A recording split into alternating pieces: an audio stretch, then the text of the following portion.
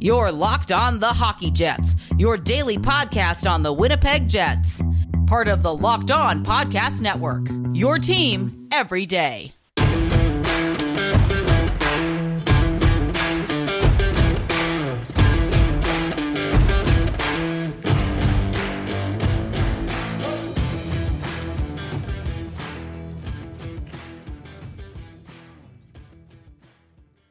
Hello, friends, and welcome to this episode of the Locked On Winnipeg Jets podcast, part of the Locked On Podcast Network, your team every day. I'm your host, Harrison Lee, an avid Winnipeg Jets fan and an online blogger. You can follow me on Twitter at HOLivingLoco and at LO_WinnipegJets. As always, thank you for making Locked On Jets your first listen of the day every day. If you like what you're hearing, be sure to like, follow, and subscribe on your favorite podcasting platform of choice, including Apple, Spotify, Google, Megaphone, and Odyssey. Doing so does not cost you a single cent and ensures you never miss another episode.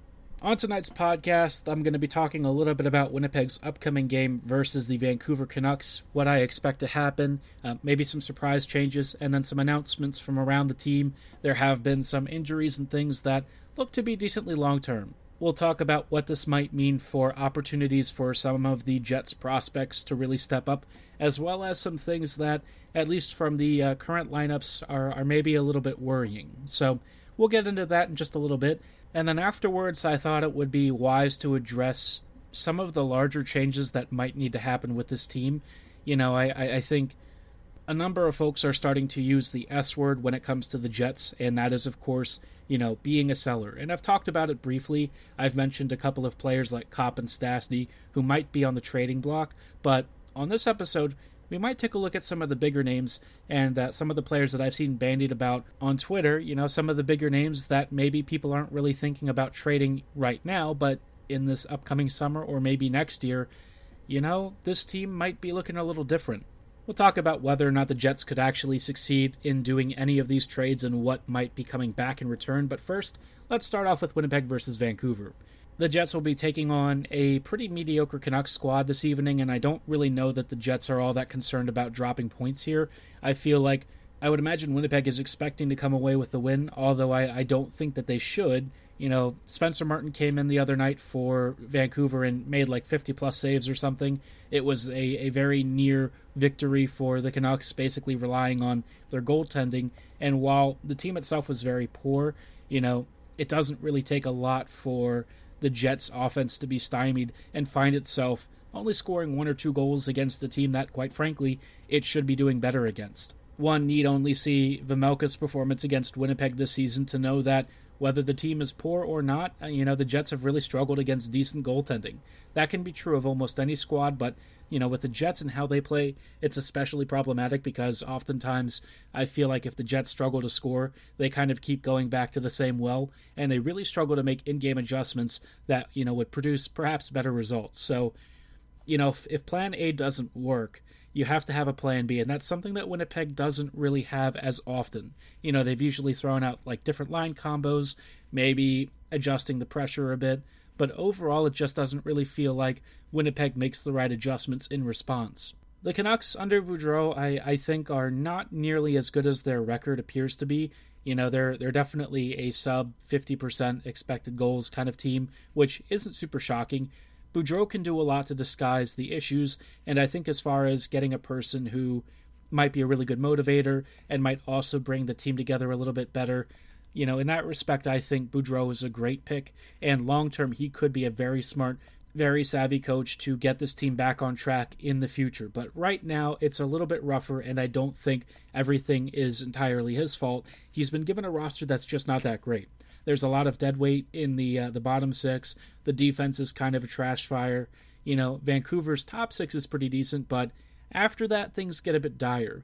You know, they've still got a couple of players who probably shouldn't be getting regular ice time if Vancouver wants to make the postseason, but, you know, that's kind of a different discussion. As far as what the Jets are going to be putting out there, we have a couple of lineup changes. We've got Connor Dubois, Perfetti together, which is a pretty cool unit. We've seen that one the past couple of games. It's looked great, right? Nothing to really be surprised by with that. Copp, Scheifele, Wheeler. This line, it's doing okay. It's been better than I expected, but it's not great. And At some point, I just feel like it needs some kind of finishing talent, but I don't want to see Scheifele, Wheeler, and Connor again. That unit I don't think works all that well. But Copp, Scheifele, Wheeler, Copp's game may not be defensive exactly, but he does have a habit of getting into the slot, and he can create chaos, so it's an okay unit. If it's just okay, I can probably live with that versus something that's just outright terrible. The third line has, Stastny, Lowry, and Pagansky, and to be honest, I just really hate this line. I don't really feel it actually has all that much chemistry. It doesn't work all that well, and honestly, Pagansky, he's working hard out there, and he's putting a lot of really hard work shifts in, and he tries to be physical, tries to get the puck up in transition, but aside from skating around and stuff, I don't really think his impact on the game is super tangible. I think he definitely is trying to figure out the best way to be effective at the NHL level, but, he looks like a fourth liner. I don't really feel that with how much that third line gets used, Pagansky is really the best fit there. You've got Svechnikov just sitting there on the fourth line, right? Instead of putting Svechnikov with a unit that doesn't really accomplish a ton, maybe give him the ice time that he's actually earned, which is more likely like a second or a third line deployment. That fourth line right now has Svechnikov, Harkins, and Vesalainen. It just ain't that great of a unit. I know that Toninato is currently out, so Harkins is going to slide down the middle, but I really don't feel Harkins has been all that great at center. He looks more like a winger of sorts. Remember when Roslovic tried to be converted to center for the Jets? Didn't really work out. Same kind of thing with Harkins. I think with how this team plays, Jansen's just better out wide. And, Vesalainen, he's trying his best, but of course he's not really capable of making a tangible impact if he's only getting a few minutes, and he's on a line that, quite honestly, hasn't really had a lot of offensive zone time. So this unit, not in love with. Christian Reichel does appear to be the extra forward, and, it is what it is. It's not great. It's just this lineup you can kind of see is lacking some notable offensive punch once you start getting down to the bottom of the team. And I don't know how you work around it other than maybe trying to be a little bit more aggressive on the forecheck, looking for faster counters, and trying to find some extra foot speed from somewhere. Because right now, the Jets are lacking skill, they're a bit slow, and the finishing talent has been a little bit suspect. The defense has probably seen the biggest reshuffle, and we'll take a look at why in just a moment.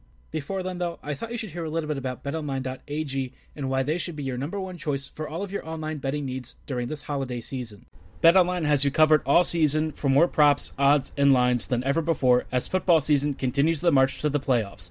Not into football? No problem, because BetOnline has you covered for all of the other sports action you could possibly want. It should be your number one destination for all your online betting needs. Head to their new updated desktop or mobile website to sign up today and receive your 50% welcome bonus on your very first deposit. Just use promo code LOCKEDON to receive your bonus. From basketball, football, NHL, boxing, and UFC, right to your favorite Vegas casino games, don't wait to take advantage of all the amazing offers available for the 2021 season. Whether you want to place some bets on a Baltimore Ravens game, or you're more interested in who might be your standout scorer from the next Winnipeg Jets outing, BetOnline should be the only place you place your online bets on that next hotly anticipated game. They're the fastest and easiest way to bet on all your favorite sports action, so don't hesitate to sign up today for a free account, and be sure to use promo code LOCKEDON to receive that 50% welcome bonus on your very first deposit.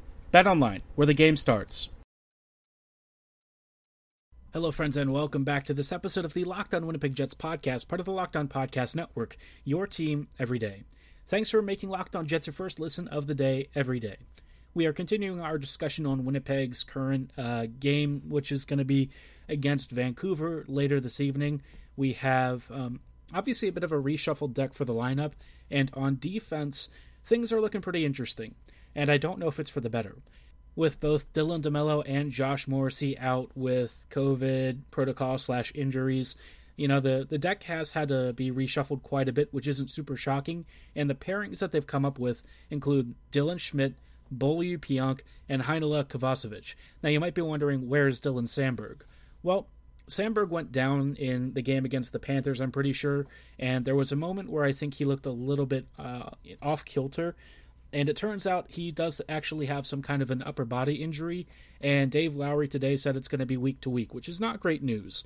Samberg, in his limited sample size, I think has done a pretty admirable job of filling in on the second pairing. He's looked like a capable two-way D with notable defensive presence. I think he's generally a pretty smart kid when it comes to using outlets, making some good defensive reads, not overcomplicating things.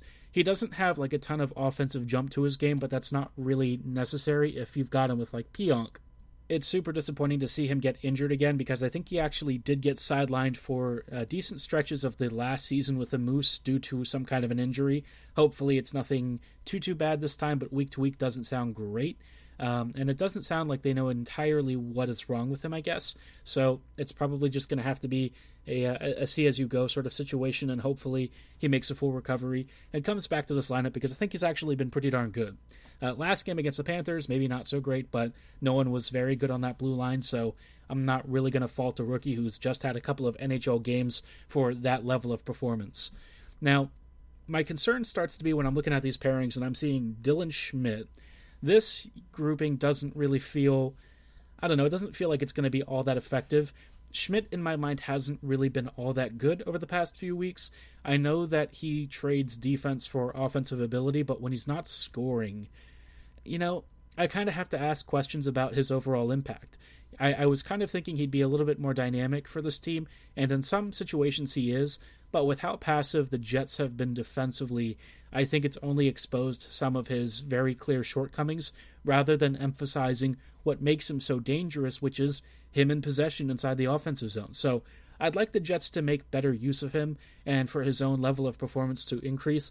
I think he's got it in him, and I think he can show off even more of that dynamism that we traded for him for. But yeah, so far a little more modest than maybe I was expecting. Where things get super alarming is when you look at that second pairing and you see Beaulieu Pionk. This is not a pairing that I think is going to do well. Beaulieu has a very simple approach to defending, and that's often to get in front of his goaltender, try and block shots, and that's about it. I don't really see him doing a lot of high-end reads. He's not somebody who's super mobile and makes really aggressive pickoffs because, to be honest, when he does get aggressive, it usually takes him out of position and somebody else ends up kind of blowing a tire and they lose coverage. So, Beaulieu, Pionk, Neil's going to have to do so much of the heavy lifting, and I don't know that this is going to be great. If he had a better supporting cast, I feel like this pairing wouldn't be nearly as eye-watering, but Beaulieu just hasn't really done anything in his Jets tenure to give me a lot of faith that this pairing is going to work out. I know it's just Vancouver, but even the Canucks have given the Jets some issues in the past. I don't want to write it off yet, and considering how much Beaulieu is likely to play, I'm not getting great vibes. I don't know if I would put Heinola in his place instead, but certainly with Pionk, I just feel this is not really the way. The third pairing is going to be Heinola Kovacevic, and I could imagine this pairing actually doing okay. The only thing that concerns me is that, I think Heinola works best when you have a really confident puck carrier with him. In those last few shifts that we saw with him paired alongside Nate Schmidt, that unit actually worked really well. Schmidt sat higher and was closer to the neutral zone. Heinola would circle towards the back of the net, pick up the puck, and then set up Schmidt either for a breakout or look for another outlet seam. It was a lot more calm, composed, and collected than what we saw when he was paired alongside Beaulieu, which is not super shocking. I think his aggression and stuff and his natural instincts to get forward were ending up costing him pretty significantly, because if you have Beaulieu as your partner, Nate's just not really going to cover for that.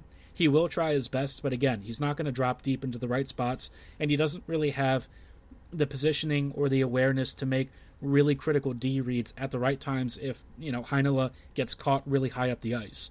Once Heinola sort of backed off the gas and maybe was a little bit more conservative, I think the game for him drastically changed, and in those last couple of shifts, I thought I saw the version of Heinola that, quite honestly, I was expecting, maybe later in the season. Against the Panthers, it's a bit of a tough task to throw in a guy who hasn't played in like a month and only has a couple of NHL games under his belt, but he did his best, didn't really go according to plan, but the last few shifts at least I felt might be serviceable. So alongside Kovacevic, I could see it working. Johnny hasn't made his NHL debut yet, so this will be a very big test for him. Obviously, Vancouver, maybe not the absolute hardest opponent to face, but certainly not a team that you should take lightly, and I think it'd be very important for these two to keep their composure, keep calm, just kind of go through the motions that they know how to do. Don't overcomplicate things. If you want to get fancy later on the power play or something, by all means use your skill and show off that flair. But in this organization, I think a lot of times just simplifying your game is really important to earning that extra level of ice time. And I think Heinola really needs to, at least right now, build that bridge of trust, because it just seems like this organization doesn't really put the same emphasis across the board that maybe they had on him when he was drafted. He's waited a long time for this opportunity. It's only finally coming now through injuries. Hopefully he can make the most of it and really shine and give Kovacevic a really good first NHL game as a partner. Now, there are certainly a lot of questions about the game's lineup, but I think the bigger questions sit beyond tonight and ultimately extend towards the rest of the season. I've talked about the Jets as sellers, but we've talked about most of the guys who are really sensible trade options. Now it's time to focus on some of the bigger names and ultimately, whether the Jets need to think about blowing it all up. We'll take a look at this when we get back in just a moment. Hello, friends, and welcome back to this episode of the Locked On Jets podcast. We are closing out tonight with some additional thoughts on the Jets as sellers. We've talked about getting rid of some UFAs and stuff that are pending for the Jets in this offseason because a decent amount of contracts are going to be expiring, and not everyone should really be coming back. But as far as the bigger names on this roster are concerned, the players that are under contract control and whatnot, the Jets have a lot of really long-term decisions to make, and I think one of the bigger ones ultimately kind of comes down to Mark Scheifele. I think Scheifele, for me, over the past few years, is clearly a supremely talented player, but it just doesn't feel like the overall aspects of his game that he used to exhibit on a daily basis are as present as they used to be. The defensive game has kind of vanished. Offensively, I think he's still very talented, but he's not really scoring as much as he used to, and I don't know if that's a product of him maybe just not being as much of a shoot-first mentality now. He's definitely passing a lot more, and maybe it's a little bit unfortunate for him right now, but just in general, I feel like his game, it's kind of at the level where I feel like you're getting basically what you're paying for. And while he's still very effective, I just feel like the stuff that he doesn't do, it stands out in very stark contrast. And I'm not really super hyped on the whole big character guy in the room and stuff, but I do think that you have to lead by example, and I kind of wonder who's going to do that for the Jets, because I feel like Scheifele over the years maybe doesn't have some of the same traits that I was hoping for. The version of him that we saw a few years ago, it just doesn't really seem to be reflected in his current level of play, and it's a bit disappointing.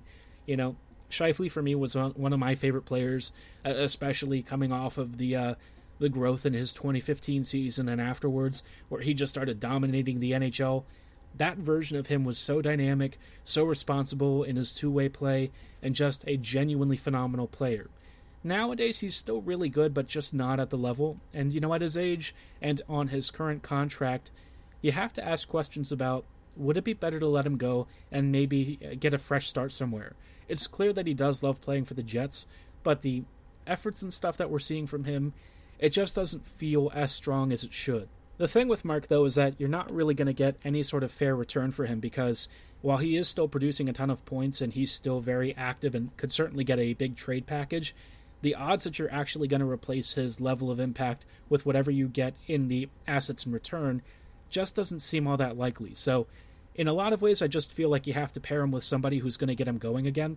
Every time he plays with Ehlers, I feel like that tends to look pretty good. Maybe that's what'll get him moving and motivated. I don't know if it's going to fix all of his defensive problems, but at least offensively, I think he'll light up and look a lot more energetic and happy. That's one thing that I think would be a really good thing to see, is him back to his best, enjoying hockey and having fun. As far as Josh Morrissey is concerned, I think you just stick with Morrissey. I don't really feel like there's an easy way to move his contract, and on a personal level, part of me doesn't really feel comfortable with just trying to move him now. I feel that he's definitely a fixture on this team. The team very much loves him. He loves the team and the city, and his resurgence, it doesn't really force you to move him out this immediately now. He can comfortably be trusted with what essentially would be like number 2 responsibilities.